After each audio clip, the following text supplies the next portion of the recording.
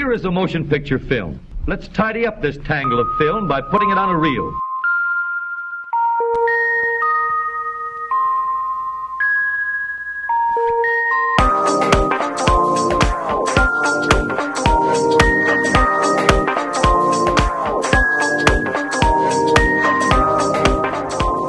Hello, listeners, and welcome to Film Swap.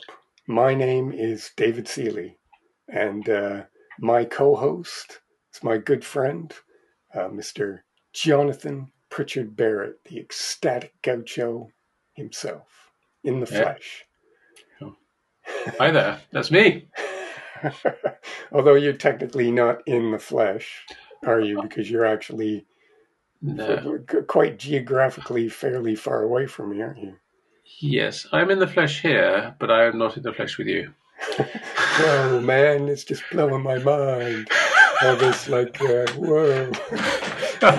Anyway, cool. Well, anyway, I'm glad you're here or there or wherever you are. And I'm glad you're here too, listeners, because tonight we're having a bit of a special episode. When we were discussing our plans for the next show, we decided we thought we should do a little bit of a tribute to the great William Friedkin, who passed away on the 7th of August, just a few weeks ago.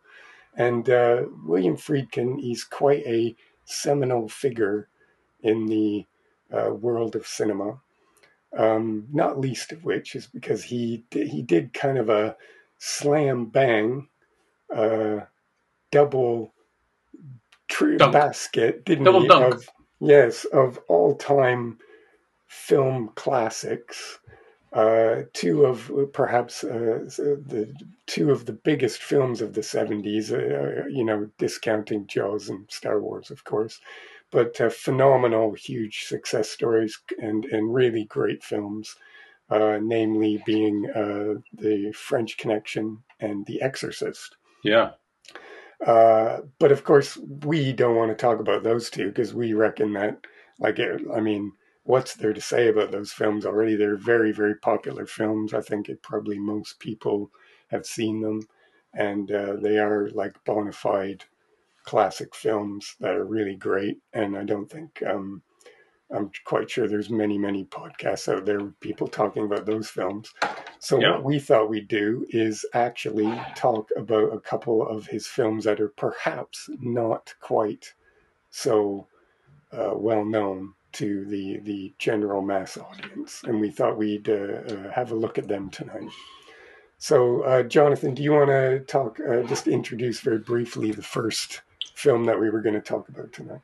Yes. My film actually is Blue Chips, and it's from 1994, and it's a sports drama starring Nick Nolte and the great Shaquille O'Neal, basketball player. And what you might be thinking, why has it got a basketball player in it? Because it's all about basketball, funnily enough. It is indeed. And he's we were just talking before we came on the show about the fact that neither of us, we're proper sort of nerds, aren't we, Jonathan? Bona fide we completely sort of admit to our complete and utter nerddom. And that includes the fact that neither one of us have the least bit of interest in spectator sports whatsoever. That's true. I actually really, I'll be completely honest and blunt that I really don't give a monkeys about any of that stuff at all. It doesn't interest me in the slightest.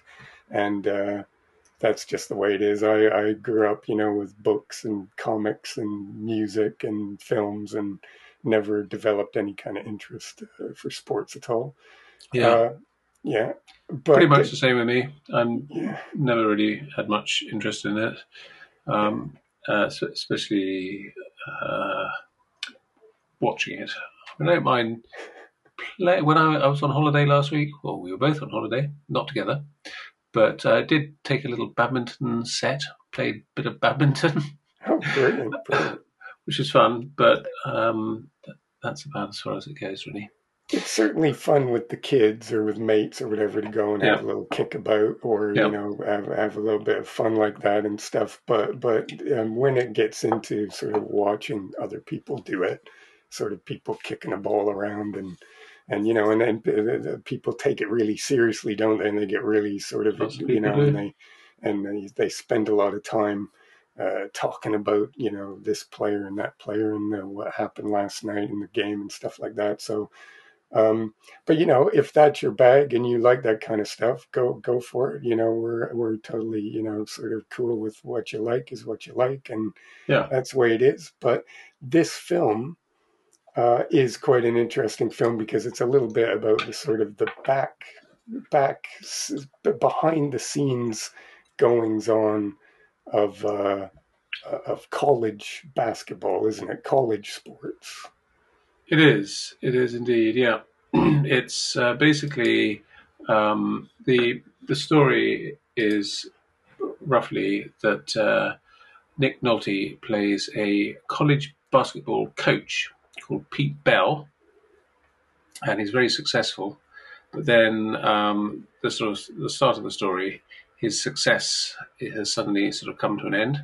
He's had an unsuccessful season, and he needs to get really good players in order to regain that success, that former success. Hmm. And so the sort of plot of the film is basically how does he get those players? Because it's quite difficult because everybody else wants those players as well, the good players. Yeah, and They have to it's recruit kind them of from like high schools. it's a film at its heart. It's really kind of an examination of an ethical dilemma, isn't it? About the Yes. compromises that people make in order to succeed, or or how can they hold to their principles when there's a lot of these external pressures and things Yeah. coming to bear on them. But anyway, it's a really interesting film, and we're going to spend a little bit of time talking a bit in depth about it tonight, and Yeah. convince you, hopefully, listeners out there, to go and seek it out and check it out because it's quite a good film, I think. I think so. Yeah. My film tonight that I put forward was a film of Friedkin's, the one that he made after The Exorcist, when he was absolutely at the top of his game. He was a major success story, and of course, all the film studios were like sort of saying, "Hey, Bill, what are you going to do next? What do we what can we do with you here?" And he chose to do a remake of a Clouseau film called "The Wages of Fear," and he took Roy Scheider and some other really great character actors from around the world, and they went down to what country did they shoot this in again? I can't remember. I think they shot it Colombia. in a few countries, Yeah, a few primarily countries. in the Dominican Republic, it says, and All they right. had to double dip on it. It was both Universal and Paramount Pictures paid put money into the production, and it had all kinds of production problems and went over budget and was late and all that sort of thing. So uh, the film, in the end, it came out in 1977, right at the same time as Star Wars, and obviously the two of them in a fight for box office receipts. It Yes. turns out, oddly enough, that relatively unknown commodity, Star Wars, won the day, and Sorcerer sort of sank and was critically lambasted and all that kind of thing, and kind of sunk without a trace. Yeah. But actual fact, it is a really, really exciting, nail biting action adventure film, and it's got a lot of depth and really quite amazing visuals and things. And it's a really, really great film that's worth seeking out. So we're going to have a little discussion about that one tonight too, and try and convince you to maybe go and check that one out as well. Yeah. Yeah, great. Well, now that we've set the stage, I think what we're going to do is we're going to go and take a little break, towel off, come back. For the listener, this is literally going to be just a few seconds. We do it every time. We're just basically going to plug in a little advert for our social media platforms, which we know you're going to be interested in going to check out. You'll love it. You'll love it. You so will good. absolutely love it. So anyway, so listen very carefully for the details, because you're going to want to check those out. And then we'll be back to talk about our first film, Blue Chip. So, hey, don't go away. Stay right there. We will be back. See you in a minute. Just a second.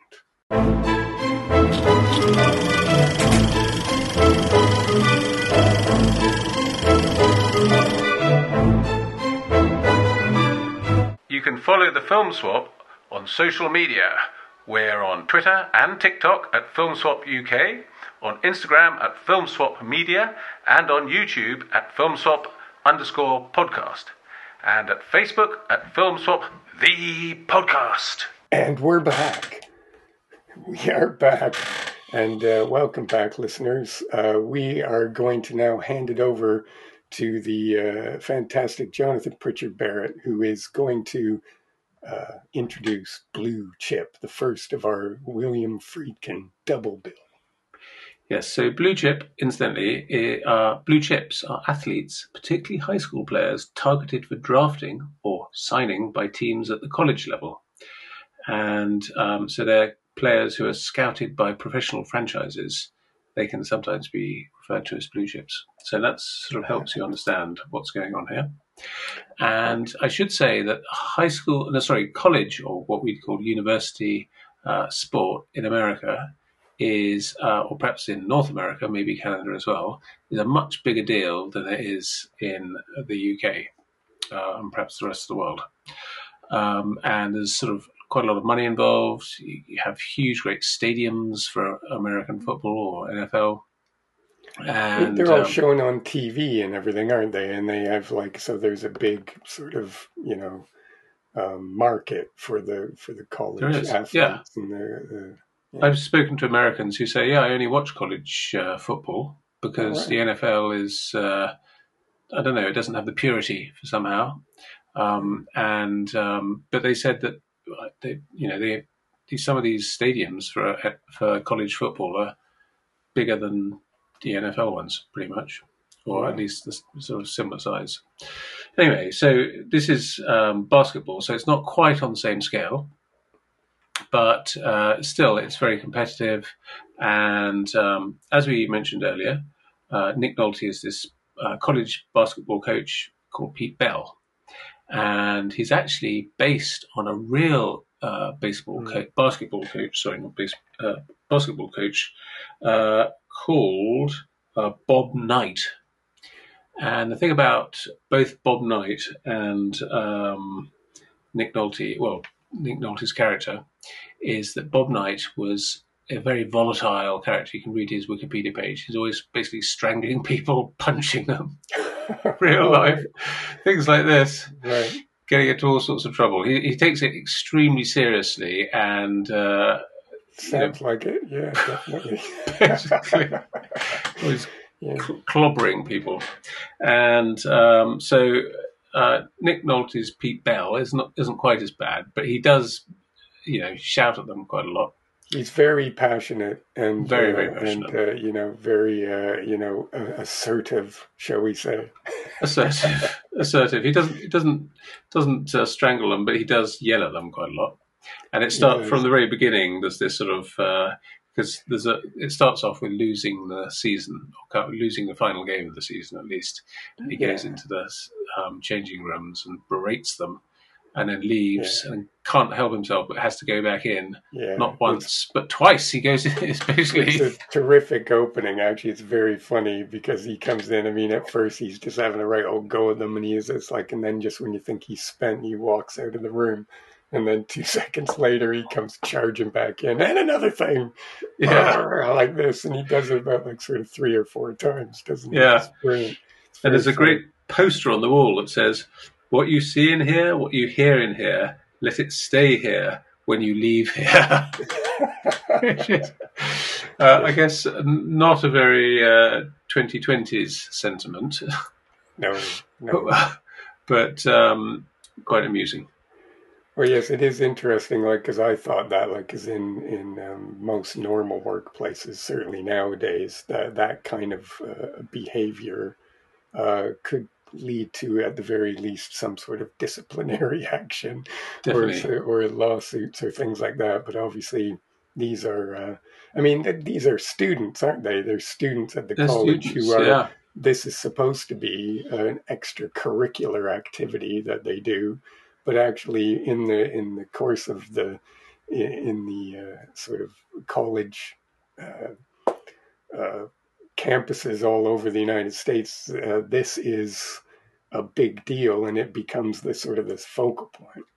And a lot of these Yes. kids come to the schools on these scholarships just specifically because of their athletic ability, Yeah. and that is kind of their currency, their leverage to get themselves into college Yeah. and to because they're very skilled at the sports. That's their ticket to get a scholarship and Yeah. get into the college and get an education. So the importance of the two sometimes are in conflict, aren't they? Yeah. Well, I know Yeah. somebody who studied at an American university, and their entire fees were paid by the university, Mm, but they had to do their sport. I mean, they happened to the educational side wasn't an issue for them, mm, but it did mean a lot of sport. They had to sort of go and do their sport at 6 o'clock in the morning every day, and mm. quite hard work, frankly.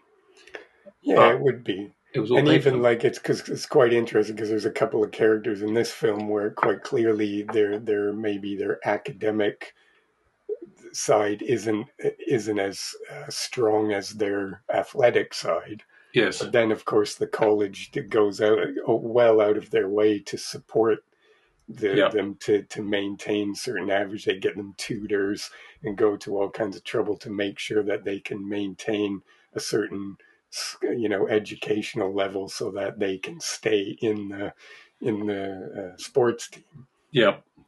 So this is all really interesting. Yeah. So basically, old Pete Bell, Nick Nolte, or Nick Nolte's character, has to go and hire some new athletes who are going to basically save the team because he's Mm. won before. He's got all these sort of medals on the wall. They're not actually medals, but they hang there. And so he wants to go and get the best of the sort of high school students. And so the next bit is he goes around to all these sort of schools and tries to interest the students in sort of coming to his university. But there's a problem that basically they're not allowed to be paid. It's all amateur. And so how do you sort of entice them to your university? Mm. And the competition between the universities is absolutely, fierce. Yeah, For the best players, they all want the absolute best guys, so they go out of their way to try and entice them to decide to come to their particular college. exactly. Exactly. And you've got a problem where you're sort of strictly, or at this stage, they were strictly meant to just sort of say, come to our college, you'll get a very good education and we'll be very nice to you. But you're not actually meant to do any more than that, really. Mm. So there's a sort of temptation to basically, because there's lots of money in it for the university, for the Mm. college, and the sort of sports facility and everything. So the temptation is to basically give them some sort of, well, bribes, I guess. Incentive. Incentive. I mean, you Yes. could say it as bribes, or you could say it as a Yes. sort of a wage that's their due, really, or some sort of incentive that's their due, because they're not getting anything out. The college gets all the benefit, and they don't get any benefit. Well, they get a free sort of university education, I suppose, but anyway, beyond that, they don't get much. And It should yes, be noted too that this particular Nick Nolte school is quite proud of their reputation for being a clean school in the sense that they don't have and they don't resort to any of this kind of stuff, and they play by all the rules the dodgy and stuff. do that. And there's quite a great pride that Nick Nolte's character takes in maintaining that. And part of that comes from, apparently there had been some sort of a scandal about point shaving a few years prior to when the story starts. So he's particularly keen to make sure that the school maintains that reputation for being clean and not resorting to any kind of bribery or any kind of rule bending of any kind. And point shaving is basically to have a match fixing. So he goes out and goes to all these, which is really an interesting part of the film. He goes to different parts of the States I think he goes to 3 or 4 different students' sort of neighborhoods and homes, which is a sort of interesting look at sort of perhaps a part of America you may not see all the time. He goes to some like farming sort of region. He goes to, I think, the south side of Chicago, and tries to encourage these people to come and join. And basically, I mean, it's not giving too much away, but essentially he has to bow to the sort of logic of the inducements, and they basically buy off these guys to come and play for them.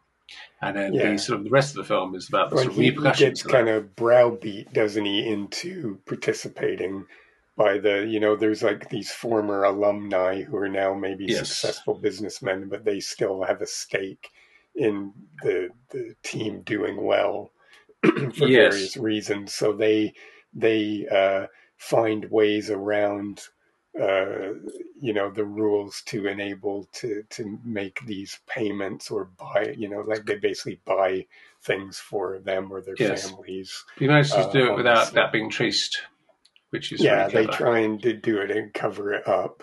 And it brings up some interesting, because the key thing is some of these kids wouldn't otherwise be able to have access to a college education because, whether it's economics or because of their academic history, they wouldn't normally necessarily have the ability to be able to go to college. No. And obviously when you get a college education, that gives you more opportunities and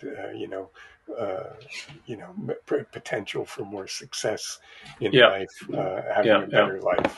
So for them, it's a big deal. So and there's quite, especially I quite liked the bit with Elfrey Woodard's character, who's the mum who, and she's a great actress. She's always great in whatever bits that she does, but she plays this mother who quite recognizes that her son's abilities in athletics is his ticket to having a better life, and economically and everything.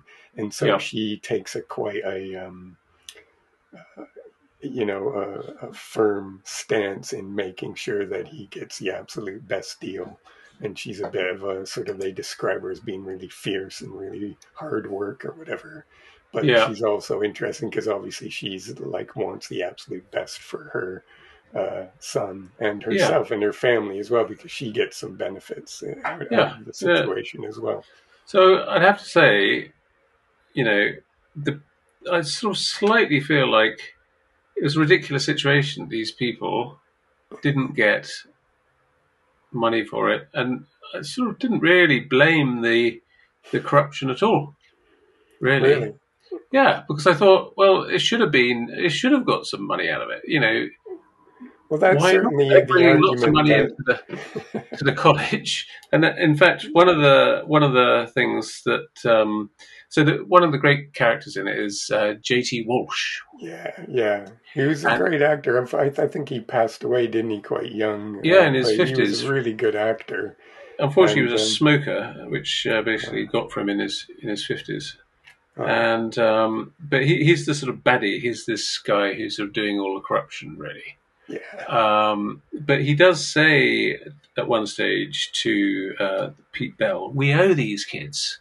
It's like, yeah, you do owe these kids. And Yeah, I mean, it is true because there's a lot of money that's generated from these sporting events and these exactly, things.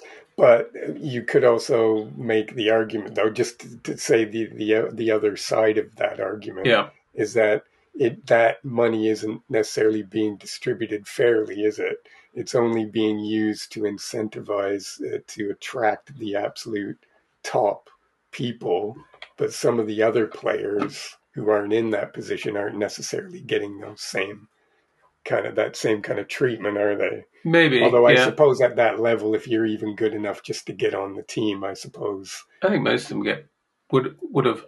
But apparently the law has changed now, and so All they right. are. So lots of the sort of corruption issues, as it were, in this film, have now changed, and basically would they get paid, and Oh, it's a bit okay. like the Well, Olympics was amateur, but now it's got professionals in it. well, I guess that is one solution, isn't it? Is that if you actually just pay everyone equitably, sorry, you know what I'm trying to say. Yeah, I won't spend the whole length of the episode trying to say that word. But the thing is that if you pay everyone, then you don't need to fall into that trap where you're trying to no, sneakily pay people and trying to attract the big talents. no. I mean, ultimately, Mm. it comes down to money, and it is a bit sort of sad that it's come down to that. Like with these enormous wage packets of footballers, soccer players, Yeah, that you hear about. These sort of, but well, that's just I don't know. That's the logic of it essentially, and it's yeah. difficult to know But I the way guess out of some that. would argue because you can see that here in the sort of the football, like Yeah, exactly. British football or European football. When I say football, but you know the idea that all of this drives up because where you have just an amateur sport or you have a sport that's sort of accessible to people as a form of entertainment and something that they could do, but all Yeah, of this paying people more and more money and trying to attract the bigger talent and the pay packets go up and up, it actually drives the cost of everything up, yeah. and then it kind of becomes more and more of an elitist kind of thing. It's I mean, very you can much. see that phenomenon even sort of in corporate environments and things like that, where there's this drive to where these certain individuals have a perceived, and it's Yeah, important to stress that it's a perceived value that they bring over and yeah, above anyone else who works in a place. So they get paid, vastly higher, disproportionately to the other people in the organization. So you can see that sort of phenomenon in all kind of walks of life, not just in sports. yes. But I think in sport, you can definitely say that a really good sports person Mm. is, sort of, they're it's not necessarily well, it is perceived because it's a perception, but Yes, yes, it's based on genuine skill. There's only one sort of yes. Shaquille O'Neal But and all that, that sort of yeah, stuff. I suppose you could argue, yeah, obviously some people have stronger aptitudes for some things than other Exactly. people do. But I mean, there is that debate about how you place a value on those different things and Yeah. about which ones bring more value. Obviously, in a sporting event, someone who's particularly skilled at a certain athletic discipline, they have a value, but all the other Yeah. people in that team also do as well, They don't they? do. They all Well, play a part in working together to achieve a goal, and yes. then it just comes down to semantics about who adds more value there than somebody else. Well, one of the messages about this seems to be that in this sport, it's about the players, not the team or the coach, because obviously in a sport, it all comes down to team play. Mm. But here, it's about the players who you can buy, Mm. essentially, Yeah. and not even Nick Nolte. I mean, he's important, but he's not as important as the players and these sort of star players that they're trying to hook. Mm. And anyway, so he essentially gets caught up in this sort of corruption thing, and what will happen And so you've got these two parallel stories. Will the team win at the end of the next season? And then will he get brought down by the corruption and his sort of moral weakness, as it were? And it's a good film. I guess for me, not being a basketball fan particularly, that I did have that sort of slight issue. But even there's one sort of final game at the end, which is sort of the big game, and it was exciting. Yeah. Well, it's interesting that you bring that up because that is the one thing for me about the film. Because while it was, the Nick Nolte character, he was an interesting chap. Nick Nolte's a great actor. He could probably, act the back of a cereal packet and make it really good. Yeah. He's just one of those guys. I really like him as an actor.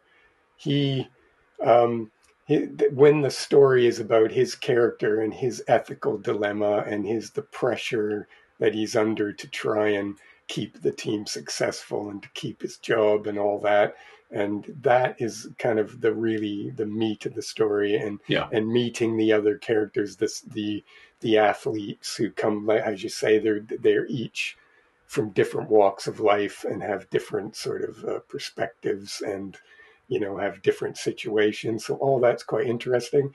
But what I struggle with a bit towards the end of the film was it's got the big match at the end, doesn't it? It does. The difference with this is because usually in a sports film where they build up a story to the big match where they're going to have the big thing, but this match is actually the very first game of the season. And it doesn't actually have any significance beyond the fact that it just reestablishes that the team is going to win again, that they're a good team and that they have the potential to win this in that season. But it's actually the first game of the season. I hadn't even thought of that. I thought it was the last. I thought we'd sort of fast forwarded a whole year and it was the last game. No, not at all. And this is the thing that I felt really weird because it's filmed and treated like the big match at the end, the big climactic sort of big thing showdown at the end. What's going to happen? And it's filmed like that, and you're kind of made to feel like that it's that kind of exciting sort of match. But then I was sitting back thinking, well, but this is just the first game of the season. That's true. The real story isn't even about the actual match at all, really, because it's more about the ethics of the behind the scenes and the bribery and the potential scandal. Yeah.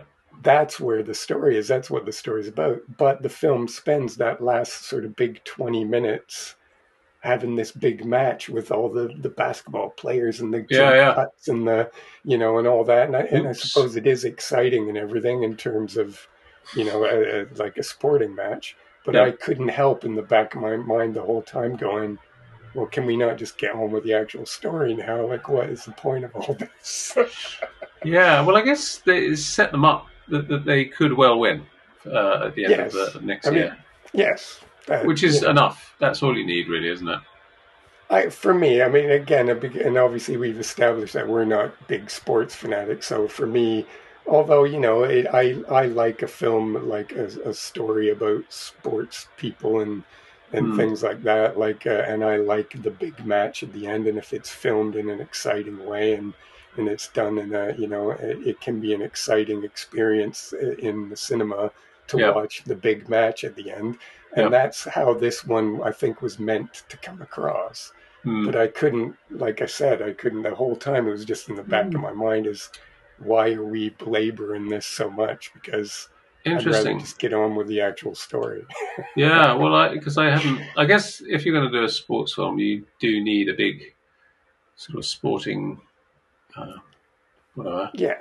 display, game, match. And like I said, don't get me wrong, because it's a nice little bit of filmmaking there, like the exciting, the people jumping up and putting the balls through the hoop and, hey, pass it over there. And, Nick Nolte at the side yelling and pointing his finger and going, get over there, do this.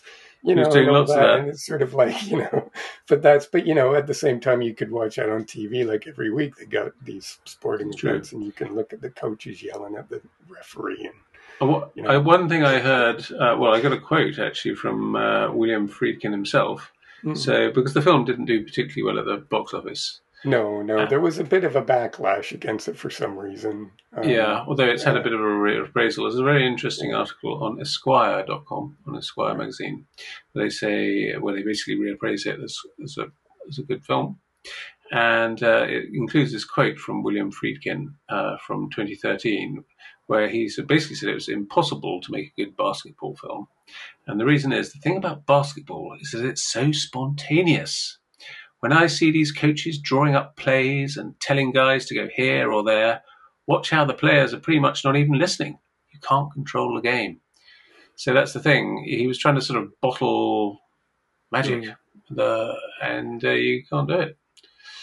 Yeah. And that I guess that was part of the. I mean, that's a sort of, it's not all of the film, but it's Well, definitely yeah. a big part of it. That sounds like perhaps to me that comes across as a little bit of kind of retroactive, sort of rationalizing Yeah. why the film didn't go over as well as he'd hoped. That's the way I would interpret that. Yes. Because to me, like I said, the story isn't about the matches No. itself. It's about the characters and the issues and the conflicts that they're experiencing, and that's what the story's really about. So, Yes. Exactly. And the film basically finishes off. This article on Esquire, he basically says, which I sort of would agree with, you, and it agrees with you, that it's basically about the sort of the moral dilemma, and he says it's basically a sort of cynical film that mm, power corrupts essentially, or money corrupts, and so which made me think it's basically a 70s film, but it was made in the 90s when things were less cynical. So the sort of the 60s and the or 70s. maybe they're so cynical now that people aren't sort of impacted the same way by these concepts and things. Maybe, yeah.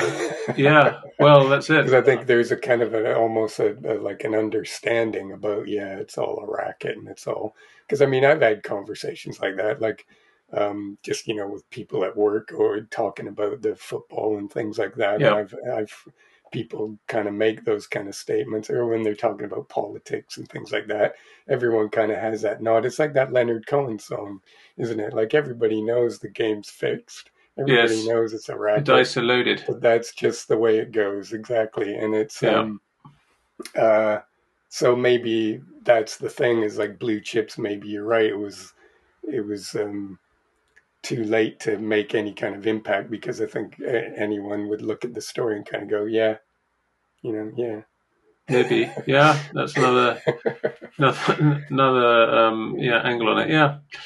Yeah. But somehow it didn't do particularly well. Another interesting thing about it is the sort of religion, because of course he's best known, or well, not quite best known equally for the French Connection, but also The Exorcist, which is all about exorcism. And one of the sort of little details in this is that where when Pete Bell, the coach, goes to sort of get these guys to his team, religion always seems to play a part in it. So when he goes Yeah. to the first team member, who's it turns out is Roman Catholic, and he says, "Oh yeah, I was brought up a Roman Catholic." And it's just like a small detail. You think, okay, well, that sort of makes sense here. And then he goes to the next person, and they who are Baptists, and so yeah, I was Yeah. brought up Baptist. And the dad goes, "Were you First Baptist or Southern Baptist?" Yes. Oh yeah, and he had to think about it, and Yes, yeah, I was Southern. Was it but Southern? Yeah, I no, think. first, Oh, I was think. it? Yeah, Oh, he okay, got the I can't right type remember. of Baptist. Anyway, whichever one it was, I guess he had Yeah. to sort of clock it and think, yeah, these guys Yeah, are yeah. First Oh, and Baptists. then when he was brought up Pentecostal, he said, "Yeah, I was Pentecostalists, brought up in the Pentecostals. Pentecostal church, absolutely." And it was like, yeah, that was quite a funny bit, because every time he would say whatever the right thing was to, I thought it Yeah, was yeah. brilliant. I mean, the film does have like it has a good sense of humor to it. It's got some good, funny bits, and so it's it's not all sort of dour drama and stuff. It's No, no. actually and again, I would It's got a great cast. A lot of we've already Oh yeah, mentioned, great a few music. people. Yeah, yeah, Nile Rodgers yeah, is basically part of the sort of key figure in the sort of soundtrack. yeah. And did you see who wrote the screenplay? No, but The screenplay was written by a chap called Ron Ron Shelton, Shelton. Yeah. and Ron Shelton is responsible for Build Durham, which was made just a few years earlier, Oh, and White Men Can't Jump, both sort of sporting movies, and the right, second right. one Quite about good ones, quite basketball. successful ones as well. Yeah. So that's brilliant. That's Hmm. brilliant. Yeah, and I forgot to mention Lou Gossett Jr., who's in it for a few minutes. He's just in one kind of scene, isn't he? As one of the agents for some of the kids in the high school, isn't he? Right, yeah. And he's someone like he was quite a big actor in films for quite a number of years, but I don't know. Is he still with us? Yeah, he's still He alive, is. yeah. Oh gosh, he's 87. Yeah. Wow. And there's lots of other. It's absolutely. If you're a basketball fan, it's absolutely packed with basketball players and Hmm. also other sort of basketball people, agents and coaches and managers and whatnot. Yeah. I mean, old Shaquille O'Neal, I guess, is best known, or Penny Hardaway. I don't know. I've never heard of them. Yeah. Shaquille O'Neal actually went from this. He actually did have a little bit of a film career, didn't he? After this, he did He was one in or two other things. Was he in yeah, the Space Jam thing Space with Jam. all That's it. the Looney Tunes? And I think he did one or two other things as well. He Did he? was for a while. He had a little bit of a side career as an actor, didn't he? Um, as well as his basketball career. Uh, Yeah, it was funny because I'd heard the name, not knowing much about basketball. I didn't really know who he was. And when these actors sort of turn up, I think, is that Shaquille O'Neal? Is that Shaquille O'Neal? But then when he oh, turns right. up, instantly they didn't have to say. Yeah, It's like, exactly. oh So yeah, yeah, that's it. that's him. He's sort of Well, I guess I could think because I don't really follow basketball or whatever, and that's how I know him as a familiar face in sort of the '90s, as a like he was on in some films and TV shows and stuff, and so yeah. and in adverts he did a lot of sort of TV adverts and stuff. So I kind of just know him that more as a celebrity Okay, rather than as an athlete. you okay, know. But obviously, he is most famous for his athletics. yeah, So there you go. But because I'm a nerd and I only know the side of him, the sort of the the personality on the television and stuff yeah, like that. So. Uh, but anyway, he's terrific. I mean, I love his character in this because he's kind of the wise one who, you know, um, his politics. He's trying to make his points about inequality and things like that. And he's mm, quite a cool character. And he's kind of the honest, not to a bit of a spoiler alert here, but he's kind of like more the honest one of the other players that they're trying to bribe and entice to come on.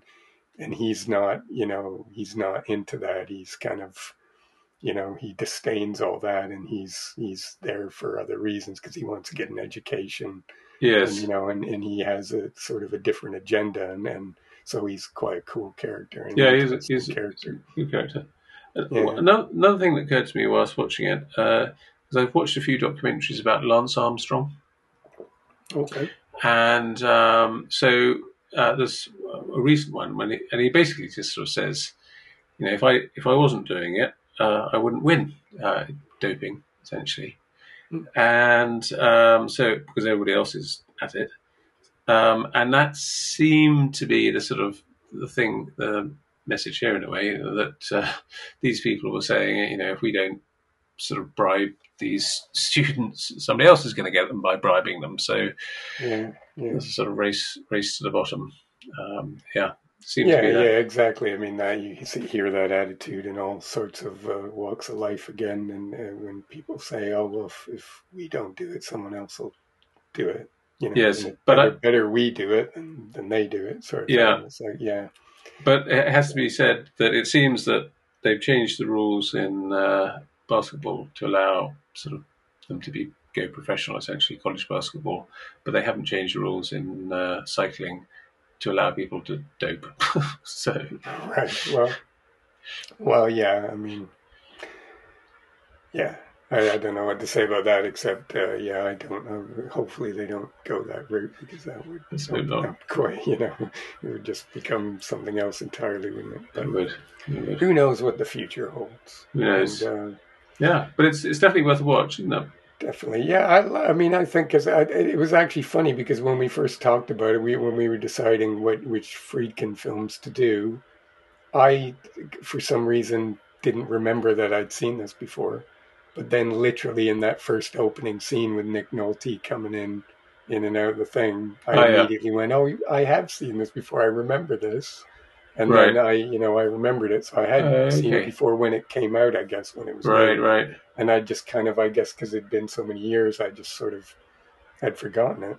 Yeah, So I don't know, what that tells you about it, but I really enjoyed it. I thought it was a good film, and like I yeah, said, it has a good sense of humor and it's entertaining. So and it just works as an interesting drama. yeah. And Nick Nolte's terrific in it, He's a and great, I he's a mean great actor. all the cast is terrific in it, really. Yeah, And I definitely would recommend that people go and check it out because it's worth an evening's entertainment, definitely. most certainly. And you can watch it.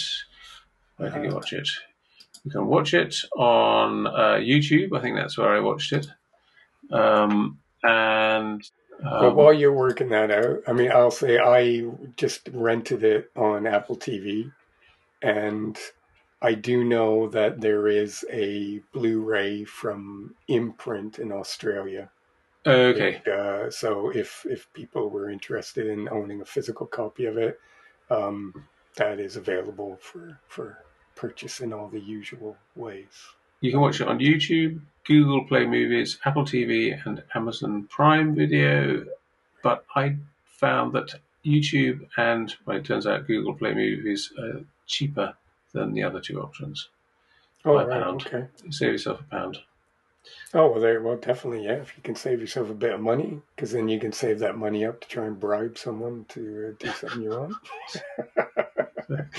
um, uh, yeah. So anyway, on that silly little joke, I think we're gonna. Let's move on to the next film. Shall we move on to the Pause. next film, just in the interest of time? Yep. And I'm sure we've got lots to talk about.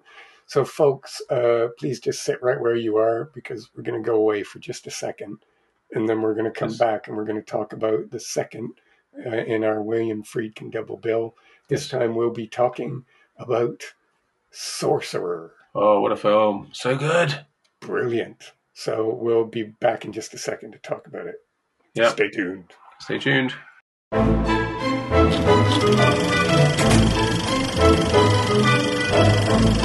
Thanks for listening to the Film Swap podcast. You can follow us on Spotify, Apple Podcasts, Amazon, Audible, and Google Podcasts, or any of your favourite podcast catchers. If you like this podcast, please consider giving the show a rating or leaving a review. This helps other listeners find the show. And we're back. We are back. Listeners, thanks for coming back for the second part of our show. We are going to be talking about the classic action adventure thriller from William Friedkin, the second of our Friedkin double bill, celebrating the great William Friedkin who passed away on the 7th of August. It was very sad news when we lost him, and we thought we would do a little tribute to him by talking about a couple of his perhaps lesser known films. But obviously, I mean, he made a lot of great films. He made a lot of really interesting films. Even, he's one of them, even when he's maybe had a little bit of a misfire, they were at least interesting and worth checking out. Yeah, well, one of the films we wanted to do, well, I wanted to choose To Live and Die in LA, one of his 80s hits. It's a really great film. With really Willem Dafoe, but you can't stream it. Yeah, oddly enough, at the minute, and I don't know why that is. I guess it's just sort of between licensing agreements or something at the minute, but for some reason, that film isn't available to stream anywhere at the minute. We're recording this on the 1st of September, 2023.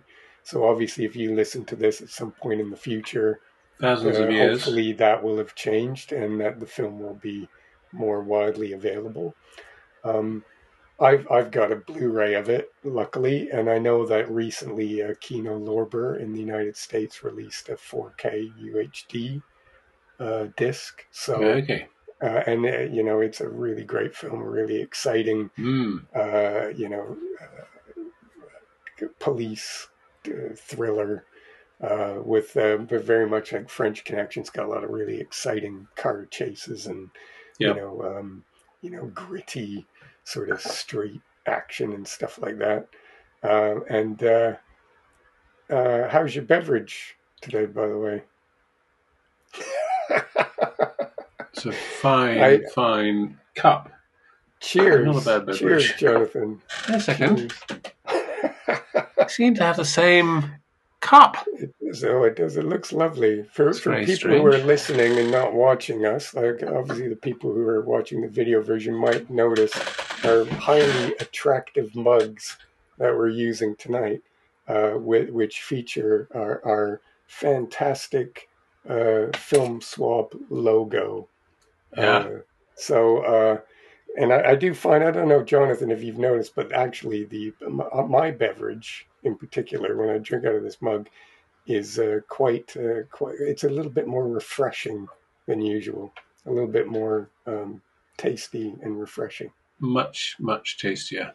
I would go so far as to say it's about 20% more refreshing when I drink out of this cup At least 20%. than other cups. At least 20%. So anyway, but listeners, you could always go and check out our new website, because I don't know if I'd mentioned yet, but we have a new website, and it's actually very easy to remember. It's filmswap.uk. And if you go to that website, you can find very easily the latest episode of Film Swap, which will be featured prominently on the homepage. We also have some other interesting prizes and surprises coming up in the coming months that will be featured on that webpage. And just for fun, and if you were interested all in supporting the show, you can pick yourself up one of these very fancy Film Swap mugs or hats, caps. We've set up one of them things, haven't we, where you can get the Film Swap T-shirts, hoodies, children's bibs, tote bags, whatever you like. So if you want to immerse yourself in middle-aged film nerd chic, that is the place that you want to go and investigate, because that's where it's at. And who needs black polo neck and beret? Exactly. When you can go to our website. Exactly. We might even be able to, won't we, Jonathan, find some way of bringing tweed into the occasion. We can perhaps work out some Film Swap tweed jackets or something like that. And knowing full well what we're like, I would imagine that aside from the very highly attractive Film Swap logo, with us pointing at each other, we may have a little bit of fun with some other designs in the future. So you might want to just keep your eye out on that, because we'll probably have a little fun with that and maybe distinct possibility. With some interesting sort of designs and other sort of film nerd related paraphernalia that might be of interest for a laugh. And like most of the things we do, like our YouTube channel and everything will be done just much like our plugging our merchandise here. It will all be done very much with our tongues firmly planted in our cheeks. So by all means, look out for that if you care to. But anyway, let's get back to talking about cool films, because that's what we're really here for. We're not here to sell swag. We're here to talk about cool films. And and that's what it's all about. So let's talk about Sorcerer. So Sorcerer came out in 1977, apparently right around the time, although I don't remember, I'm not old enough to remember, but apparently it came out at the same time as Star Wars. Yes. So in the battle of the box office, we know how that turned out. Yeah. But let's put it like this: there isn't a Sorcerer franchise.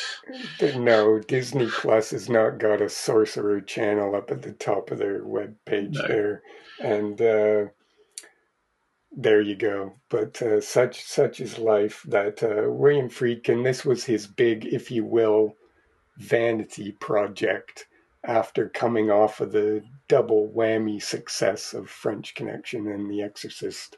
This was the next project that he did. He was at the absolute height of his power. He could basically do whatever he wanted. Apparently there was several irons in the fire, but this was the one that ended up coming together. It stars the late great Roy Scheider in the lead role. Terrific. It's also actor. got Brunner Kremer and Francisco Rebel, and a man named Amadou, who I'm not massively familiar with him, but he's really great in this film as one of the four down and out desperate men down in the deepest, darkest South Africa, who get pulled into a scheme by South America. South America. Oh, sorry. What did I say? You said South Africa. Oh, God. South Africa. I'm very, very sorry, listeners, for that. It isn't South Africa. It's South America. Do they specify what country it's in? In the film, I mean, apparently it was filmed mainly in the Dominican Republic, but I don't think in the film. I think they leave it ambiguous about where it is. Yeah. But basically, the story of the film, I'll give you just a very, very brief kind of overview. We have four desperate characters, and we get introduced to them in a sort of a prologue in the film where we see these four separate men and their backstories. And then we join them down in the jungle in a very sweaty, dirty, a very poor town where they are living basically in a desperate life, hiding away from their pasts. And what happens is there is a giant oil company that's down in this neck of the woods that are there extracting oil. And as is in all these situations, the oil company is there producing great wealth from this precious goo coming up out of the ground. But of course, all the people who live and work around the oil fields are living in abject poverty and aren't enjoying any of the benefits that come from the extraction of this oil. But in this situation, there is an accident, and on the oil fields, there's a giant explosion, and there's a huge fire. As you know, when these oil fields catch on fire, they just really keep burning because the stuff keeps coming up, the fuel keeps coming up and burning. So they need to cap the well, but because the place has been quite neglected by the parent company, which again isn't really specified, they have a bit of a dilemma, is because they have a warehouse full of dynamite that they would use to blow to cap this oil well. But they can't use it because it's been sitting, not stored properly, and it's all decayed and it's dripping with nitroglycerin, and it's highly, highly dangerous and volatile stuff. So what they need to do is find a way to transport it from A to B so that they can use it to put out the fire. Yeah, basically you blow out the fire by setting off an explosion, which sort of blows it out, and then you can cap the oil. Then the oil will start gushing out rather than the flames gushing out, and then you can sort of put a lid on it. And then they can cap it off and stop it. Stop the oil from flying out or whatever it is.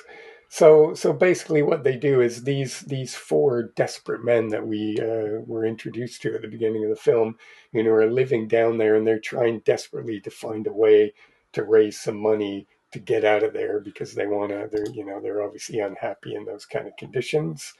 Yep. So the oil company offers these men a very attractive amount of money to drive trucks filled with this highly volatile dynamite across the jungle for 200 miles to get to where it needs to be. Now, Yep. this is like a high risk job because this stuff literally is so volatile that just the slightest bump or shake will make it explode. Exactly. Yes, so these men agree to do this, and what follows then is their desperate, fraught, nail biting journey through the jungle with these trucks over very treacherous terrain in Yep. order to get the trucks to the oil fields so that they can blow up this stuff. And basically, that's in a nutshell is what the film's all about. Hmm. It is the story of this journey of these four men in these two trucks. The name of the film, Sorcerer, I think is meant to be the name of one of the trucks. It is. It's painted on the side. Yeah, They and the other both truck the is two called trucks. Lazarus. Yeah, they Yeah, both have a name painted on the side. And they're yeah, pretty mad-looking trucks as well. They look sort of they are. very Mad Max style Well, before this is the Mad thing. They Max. have to scavenge them from, like, there's basically like a vehicle graveyard. And the guys from the company just tell Roy Scheider and these other guys, just go in here and find a couple trucks that are half decent and fix them up, and that's what you can use. So there's a little sequence in the film where they actually are going through all these trucks and just trying to find the spare parts and the bits so that they can actually get to operable vehicles that they can use to Yeah. make this journey. So it's quite a exciting story. It is ostensibly a remake of a 1953 film by Clouseau called The Wages of Fear, which is actually one of the biggest classic sort of French films of all time.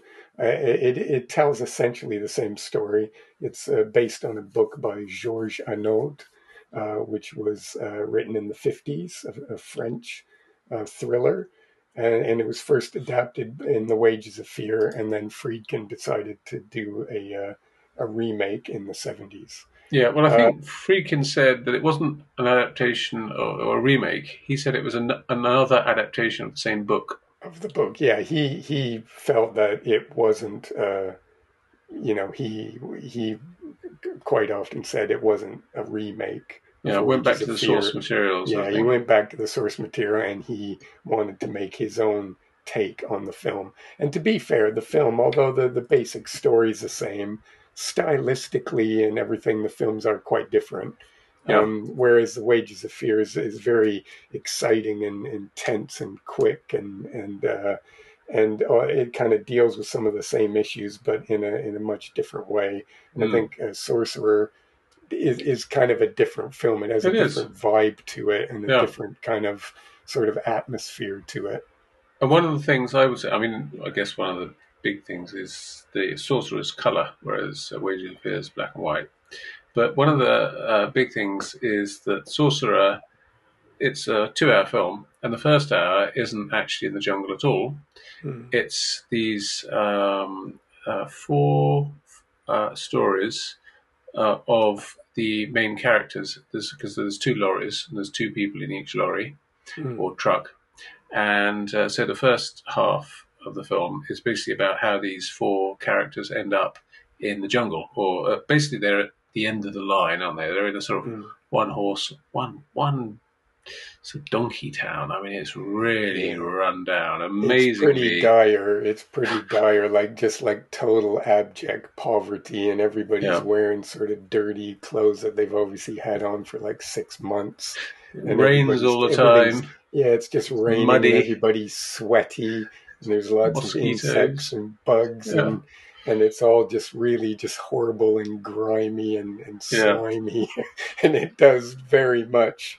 It looks like a really, really sort of the end of the line, like you say, the absolute sort of worst place that you would want to end up. Yeah. Just really unpleasant. And the oil company, of course, very callously, there's these horrible accidents, and then they just drive up in a truck with all these charred bodies or people with their limbs blown off, and they just kind of throw them on the ground in front of the grieving families and just go, there you go, see you later. Yeah. And just drive off. So it is just really a horrible, horrible, unpleasant environment that you Yes. think, blimey, I definitely wouldn't want to end up living there. No. And so the four characters, there's one from Mexico, one from sort of Israel, Palestine, one from France, and one from United States. And they all sort of come there by, they've all fled their home countries basically, and They are for their lives essentially, because they've yeah, gotten themselves into some sticky situations, and they basically had to get out of Dodge real quick, yeah, and they've exactly, all ended up in this town. yeah, at the end of the In the line. middle. Yeah, right at the end Yeah, of the line now. absolutely. And And so then, it is very much like these desperate men who kind of are backed into a corner, and they think, yeah, it's high risk, but I'm going to do this because this is my ticket out of here. I can, maybe find somewhere else that's yeah, slightly nicer to go. Um, so that's a story, and there's some incredible set pieces in it with these. Obviously the main one is this where they have to drive the trucks over these just absolutely harrowing looking wooden bridges that amazing. are just like literally dilapidated and falling apart, and Yeah, they're just being hung by vines yeah, over from trees, and they got to drive these big heavy trucks. And we know, of course, that this dynamite is so volatile that the slightest jolt or movement could set it off and blow it up. mm, So these guys are like quite literally like, riding the wall of death here. yeah. Absolutely. Just the sheer risk involved is is absolutely extraordinary. Well, And you so, can see the bridge, the main, basically there's sort of one fairly rickety bridge, and then there's the second bridge, which is the most rickety bridge ever. And yeah, it's basically a bit like one of the bridges in Indiana Jones, except for sort of cars or yeah, motor slightly bigger. vehicles Like you almost think, rather than like a you look footbridge. at it at first and you go, "There's no way we'd get a truck over that," because it Yeah, doesn't even look like it would take people walking over it. Like yeah. I don't even think I would go over that thing on foot. No, Never well, mind, when I was never mind watching it, truck. I thought I'd love to watch a making of documentary about Yeah, that. What was the bridge? I mean, it's just the most extraordinary scene. yeah. It Really one it of the almost best. has a life of its own. It's like a character in the film, isn't it? Because Yeah. and apparently they built this thing at great expense. It cost something like $3 million Oh, to really? build it, and then they turned out the first place that they set it up, they had to move it because apparently against all normal occurrence. Expectations. Yeah, the river that they wanted to use suddenly decided to recede Oh, and no. just sunk down, and Ha! so they couldn't use it. It wasn't what he wanted, so Ha! they basically took the whole thing and had to move it and find another place, Oh, and then no. they shot it there, and then apparently the water receded there as well. But I What? guess they decided they had to sort of work out ways to film it to make it still look like it was this really high bridge, Right. even though it wasn't. So it's all kind of a bit of trickery and Yeah. fancy filmmaking, editing and stuff that makes it look more harrowing than it probably was in real life. Hmm. But it's just extraordinary. And Yes, the stories about the making of this film, amazing. because again, this is we like when we talked about Heaven's Gate. Yeah. This is a film where it was a little bit of a vanity project. Oh, This was a Reds. man.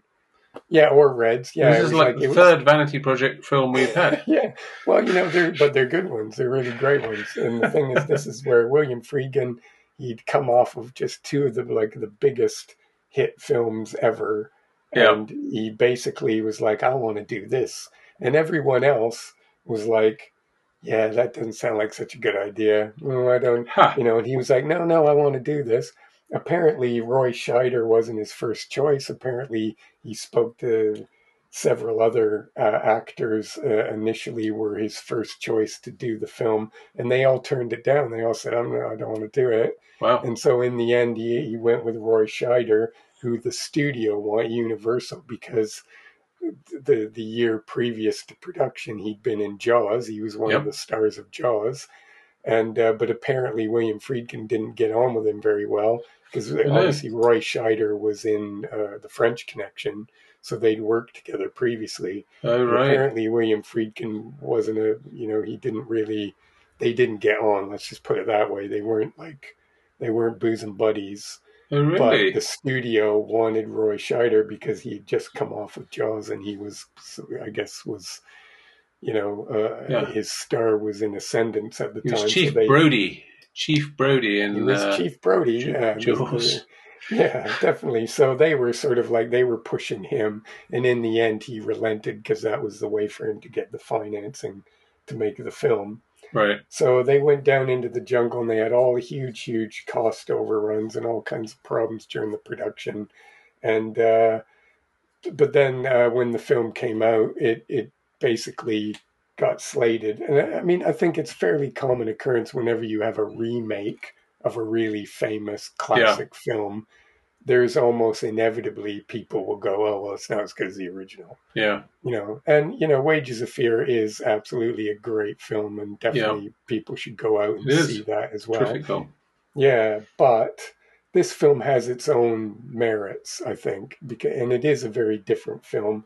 It's so atmospheric, and then all this incredible stuff in the jungle, and it's got that cool. It's Tangerine Dream, isn't it? Is it Tangerine Dream. Yeah, that's who Yeah, does they the do the soundtrack. score for it, so it's got this really atmospheric kind of moody, sort of electronic, kind of ambient soundtrack, which Yeah, really it's cool. I love adds. it. That was one Yeah, of yeah, the it's things I really, really really enjoyed. cool. A really, really cool soundtrack that really adds to the atmosphere of the film and gives it that really sort of cool vibe. This kind of descent into kind of almost like in hell in a way, isn't it? Sort of like this, you know, Dante's Inferno kind Yeah. of vibe to it, where these guys, these desperate men who've been driven down into this sort of hot, sweaty, dangerous, frightening environment, and then have to go through this absolutely harrowing journey in these trucks to get to where they're going, and all Yeah. and the obstacles and challenges that they experience along the way. Yeah, 'cause it's not so much a road that they're driving down as a sort of elongated mountain range, really. Yeah, They're sort of just it's just a sort of somebody's chopped down a few trees and they're sort of yeah. These aren't roads. They're sort of like these muddy, slippery, sort of downhill slopes through the jungle with the trees all around. And then at one point they get stopped by a giant, and these trees must have been like sort of thousands of years old, and they were just these huge things. And one of them has fallen over, and they have to get round it. And of course, so they decide to. I won't spoil it because obviously, if someone hasn't seen the film, I don't want to sort of say how things go Yeah. beneath these things. But it's basically just these series of obstacles that they encounter as they're trying to get these Yeah. trucks, and all the while these crates of this, highly explosive stuff is Dynamite. sitting in the back, and Yeah. that the slightest little bump or anything is going to make this stuff blow up. So it's just absolutely nail-biting tension. And obviously the first time you see it, because I've seen this film probably, I don't know, maybe seen it half a dozen times Yeah. throughout my life. And so for me, obviously that side of it is a little bit less effective because I've seen it several times, so I kind of know how it turns out, if you know what I mean. Yeah. But I would say the very first time you see the film, you literally will be digging your nails into the chair and sort of sitting on the edge of your seat going, oh my God, like this, because Well, it's like that, that isn't it? that was the thing for me, because I watched Wages of Fear, I don't know, about 10 years ago, and I did feel like, will the things go off? Mm, But in this one, I would say that is the one thing I slightly felt like. I mean, basically, these are very, very bad roads, barely roads, and somehow I thought if it was really that dangerous, the things would have gone. The dynamite would have exploded right at the beginning, essentially. So mm, that was the aspect of the story that didn't quite wash with me. mm, I felt like it did a bit more in the Wages of Fear, but that it was really my one sort of issue with it. Other than that, really, really enjoyed it. Yeah, just even if they hadn't got any nitroglycerine, driving across that bridge, yeah, amazing. definitely. And then when encountering the fallen tree was another great scene. I won't Mm, explain how they do it, but essentially they have to use ingenuity, mm, and ingenuity is a sort of quality in a film you don't get very often, and it's a mm. really enjoyable sort of thing. Yeah, it's a very Quality. clever, and it is because it's interesting with that character because it calls on he has a, again without going into First parts of details his and story. spoiling it, but in the first part of the film we establish his background and that he has a certain skill set, shall we say, that in this case he can pull into play to help them get around this massive obstacle.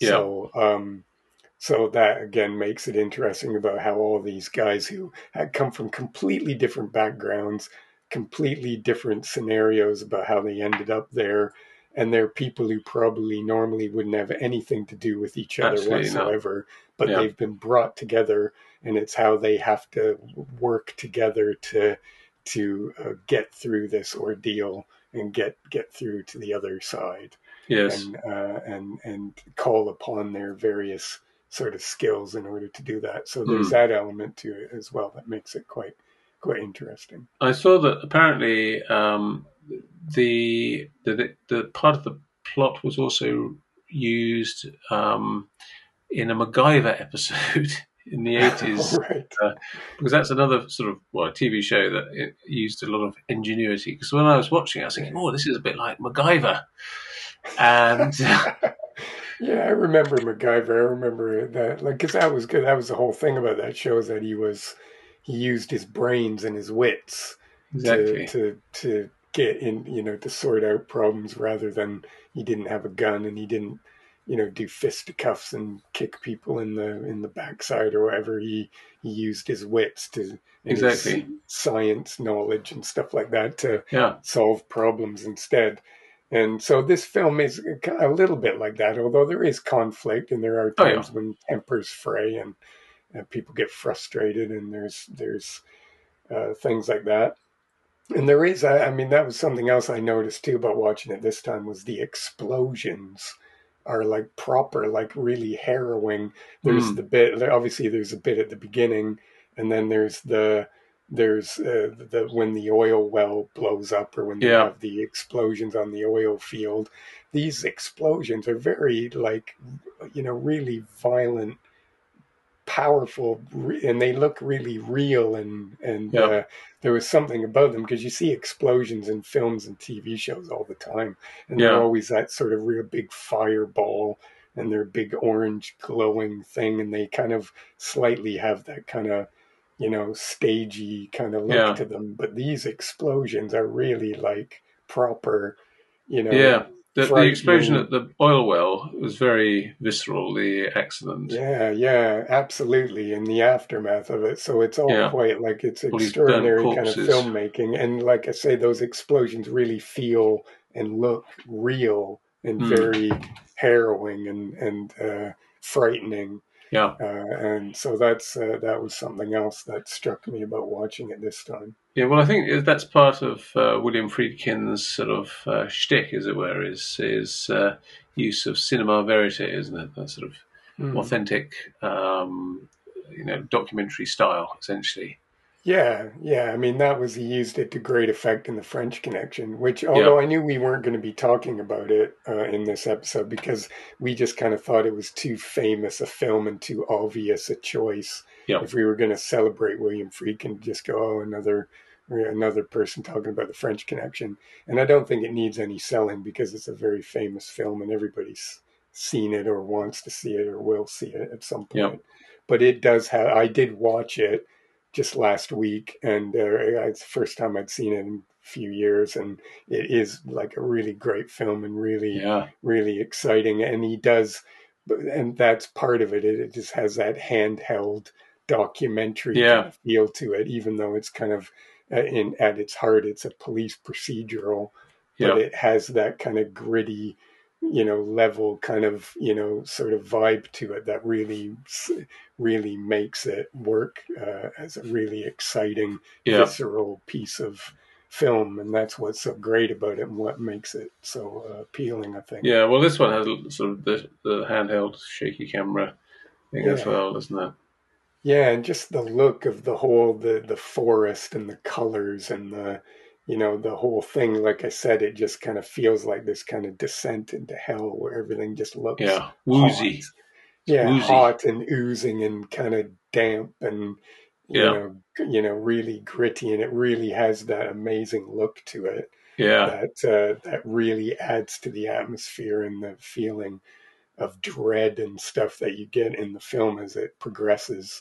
And that bit at the again towards the end, there's that moment where there's that landscape with all the yeah. weird kind of Bis- formations it's and filmed in New Mexico, a place called the yeah. Bisti de Nazin Wilderness. Yeah, and that's an amazing sequence where kind of Roy Yeah, Scheider's sort of hallucinating a bit and sort of sort of wandering dreamy. amongst these formations, and the color scheme is really sort of odd and it looks otherworldly. It's like this little sequence where he's walking through an alien landscape almost, and it's got really cool sort of I keep using the word vibe, but I think that's kind of because it's a 70s kind of mid 70s kind of it's got that Yeah, it vibe. definitely has a vibe, that one. so so anyway, it's really visually a really striking film, and like we said, even the bridges and the buildings all have like a character. They almost look like, and the trucks Hmm. have this like there's those shots of the truck where it almost looks like it has teeth Yeah. and this sort of jagged kind of look to it. It sort of reminded me a bit of that the John Carpenter film where the car comes to life. It's based on a Stephen King novel. Yeah. Christine, it's called Yes. Christine, Yeah. where the car is like possessed or whatever. Yeah. That's quite a good film as well. It's quite a fun film, but there's the where it almost looks like the car has these devil eyes and teeth and stuff, Yeah. and the trucks are a bit like that in this, aren't they? They really have a lot of character They do. and Yeah. have a look to them, almost like they're these kind of demons almost, and Yeah. it's so Maybe yeah. also thinking of the sort of cars in uh, Cuba, which are where they're still running sort of 1950s cars. And Mm. so these are sort of really ancient, sort of 40s, 50s lorries, trucks, Yeah, which they're still like somehow keeping going sort of 20, kind of 30 years. discarded army trucks or something, and they've kind of like pieced them together from bits. They've kind of scavenged from all kinds Yeah, of different ones and just sort of glued it together with sort of sticky tape, and yeah, that's so that's really yeah, it's a really cool film, and I think it's one of those. Interestingly enough, I think the first time I saw it many years ago, like I probably saw it on pay TV or something back in the day, and the opening bit, because apparently they when they distributed it later on because it hadn't been successful, they kind of cut down that opening bit that introduces the characters. Oh, right. Okay. So I very much remember the first time I saw it. It was on a television, like I say, it was like on pay TV or something. Yeah. But I think it just kind of started with the Roy Scheider, his character bit that establishes his character, but they Really? kind of cut out all the stuff Really? at the beginning with the other Wow. guys, and then it just sort of it shows his bit and then goes right into them being in the jungle, and they Okay. don't really give you all the background stuff of the other characters. Right. um, so the first time I saw it, I remember it was a little bit shorter, and they kind of condensed that opening bit, and they Okay. maybe made other cut, I don't know. But luckily, because what happened, the film just wasn't really readily available for many years. I mean, there might have been the odd DVD release or something, but it was one of those films that wasn't particularly well known, and it Yep. wasn't really easy to come by or to find. Yep. And apparently, William Friedkin sued. I don't know if it was Universal or Paramount or both of them. Oh, He yeah. actually sued them to get them to release it on home video, to Really? reissue it, because he was like, well, they just basically won't put the film out. And Ridiculous. and Absolutely ridiculous. so he basically, and then of course they just settled it, and they did a really nice restoration. So the current Blu-ray, the one I've got from Warner Home Video, is really beautiful, Really? beautiful transfer, and the film looks absolutely amazing, the best Yeah. I'd ever seen it. Um, and that's the one I watched it on a couple nights ago. But this film became a bit of a rarity. I mean, I think you probably, if you really dug and looked for it, you could get your hands on it. Yeah. But it wasn't something that was, sort of readily available, like say The Exorcist or something would be. No. So it's only in the last sort of maybe, I think it was about 2012, 2013 when they did the restoration Okay. and reissued it on Blu-ray. And so now I think it's been reappraised a little bit, and it's developed a bit more of a, following that people say, actually, this film's really cool. Well, it's a great film, and it was just Mm, really bad luck that it's not better mm, known because it came out the same year as um, Star mm. Wars, which Yeah, is absolutely. which is one of the biggest films of all time, and it's a Yeah, sort of very absolutely. also much more accessible, really, than I mean, well, Yeah. not much more accessible, just I don't know, just just Star Wars. You don't have to, what do I have to say? Well, It's yeah, just I mean, Star Wars is a more positive and accessible and exciting sort of, bright thing, yeah, and this thing is dark and, I sweaty. hesitate to use the word dreary because the film is very exciting, Definitely not and dreary, I wouldn't yeah, say. it's not slow or boring or anything like that, No, but it does have a completely different, more pessimistic sort of yeah, feeling and atmosphere to it, yeah. It's and like it's a bit of a darker story yeah, and more, it's like you Blue know, Chip. It's a bit more cynical. yeah, exactly, and I think that is maybe part of the reason why the films weren't as well received. And like I Mm, say, I think there's always that backlash whenever you do a remake of something. yeah, And even I'm like that because I sort of like I get really annoyed nowadays. Like there's remakes and rehashes and mm, reboots of all kinds of stuff all the time, and it's, you know, usually they tend to be inferior and yeah, sort of miss the point, and they seem more like marketing uh, things than they are actual filmmaking. But yeah, this film is a bit different. I think he had a definite sort of vision about how he wanted to tell yeah. the story, and it isn't the same film as Wages of Fear. I think No, they have the same basic story, but they have a completely different sort of feel yeah, and style to them, I think.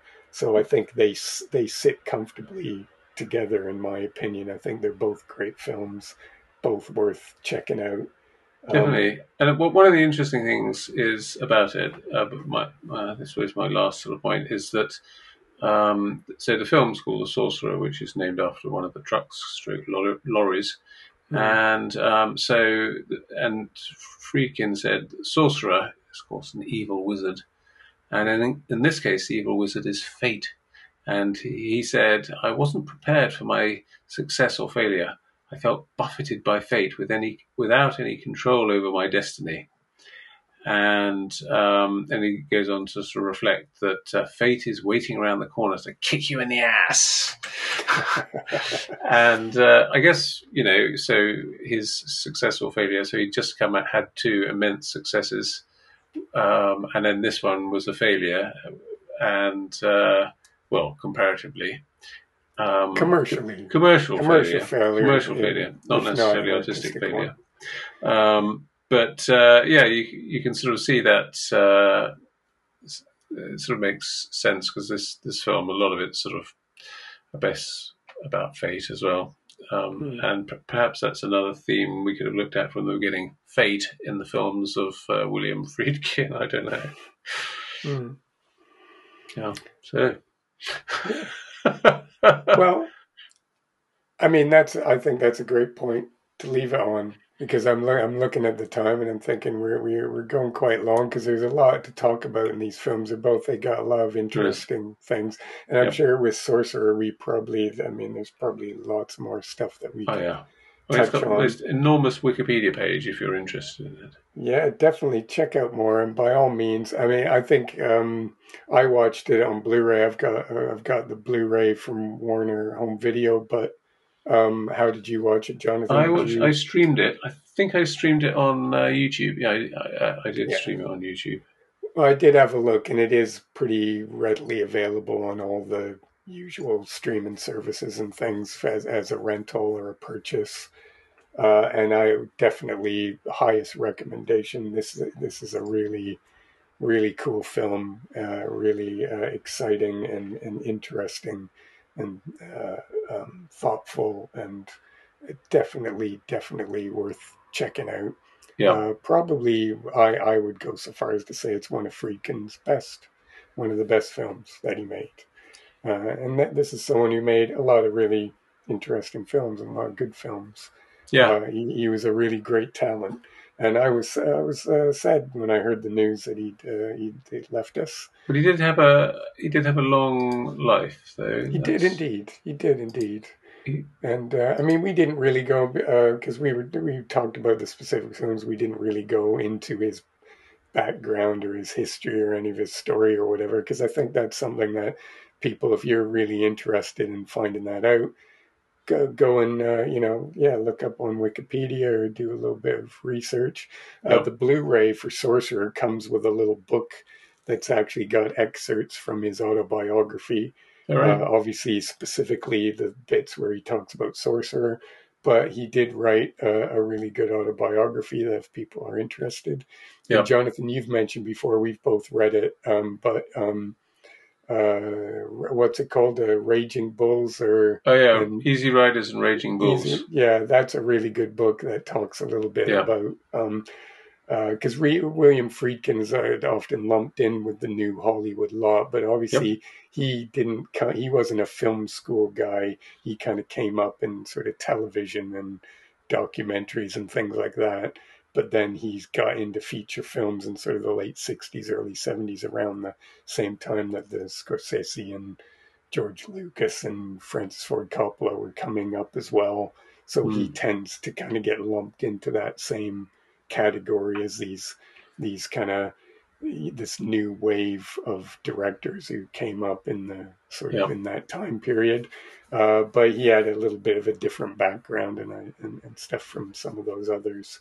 And he was quite an interesting guy, quite famous for his outspokenness as well. I mean, there's lots of really funny interview clips with him sort of effing and blinding, and sort of, when people ask him questions, shall we say, he was very direct in his answers. And not at all coy in speaking of his mind about people's places and things. So he was always interesting in interviews and stuff like that. But well, hopefully we've done him some sort of justice today in paying him a bit of a tribute. And definitely recommend that you go and check out Sorcerer and Blue Chips, because they're both really, really good films and worth a watch. Definitely. And a lot of his other films as well. The Exorcist and French Connection are great as well. So you go check those Absolutely. out. To Live and Die in L.A. and he's got one or two others that are quite interesting as well. Yeah. So by all means, go and search them out and get watching. And then Definitely. once you've done that, come back in a couple of weeks because Jonathan and I will be back Yeah. with another episode of Film Swap. Oh my goodness.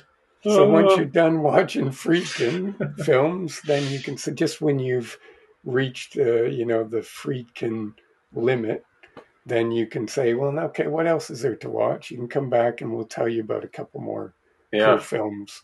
And we do have some guests and things lined up that are coming up in the next few episodes as well. Obviously, we got to, juggle around schedules and line people up in the right time and stuff with time zones and stuff.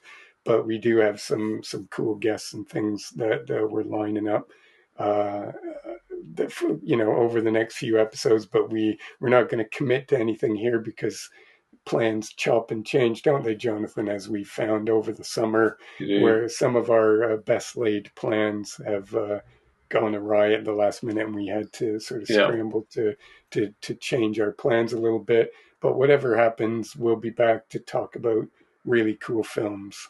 And by all means, if you have any suggestions or ideas or films that you want to recommend or talk about, or you have any comments or things about what we were talking about tonight, by all means, drop us a line, reach out and talk to us, because we love to hear from you. We'd love to hear your feedback. And also, I want to give a very quick shout out to, we find we've got people, and we're very honored and amazed that people is in Japan and Spain and Russia and Finland and all sorts of countries are tuning in and listening to us, and that that's really amazing. So wherever you are in the world, greetings, hello, thanks for tuning in, and we hope you're doing well wherever you are, and taking care and watching lots of cool films. Absolutely. And we will be back in a couple of weeks. So definitely, we'll see you soon. Thanks for listening. Bye-bye. Goodbye. Oh, that's the things these nerdy middle-aged men get up to.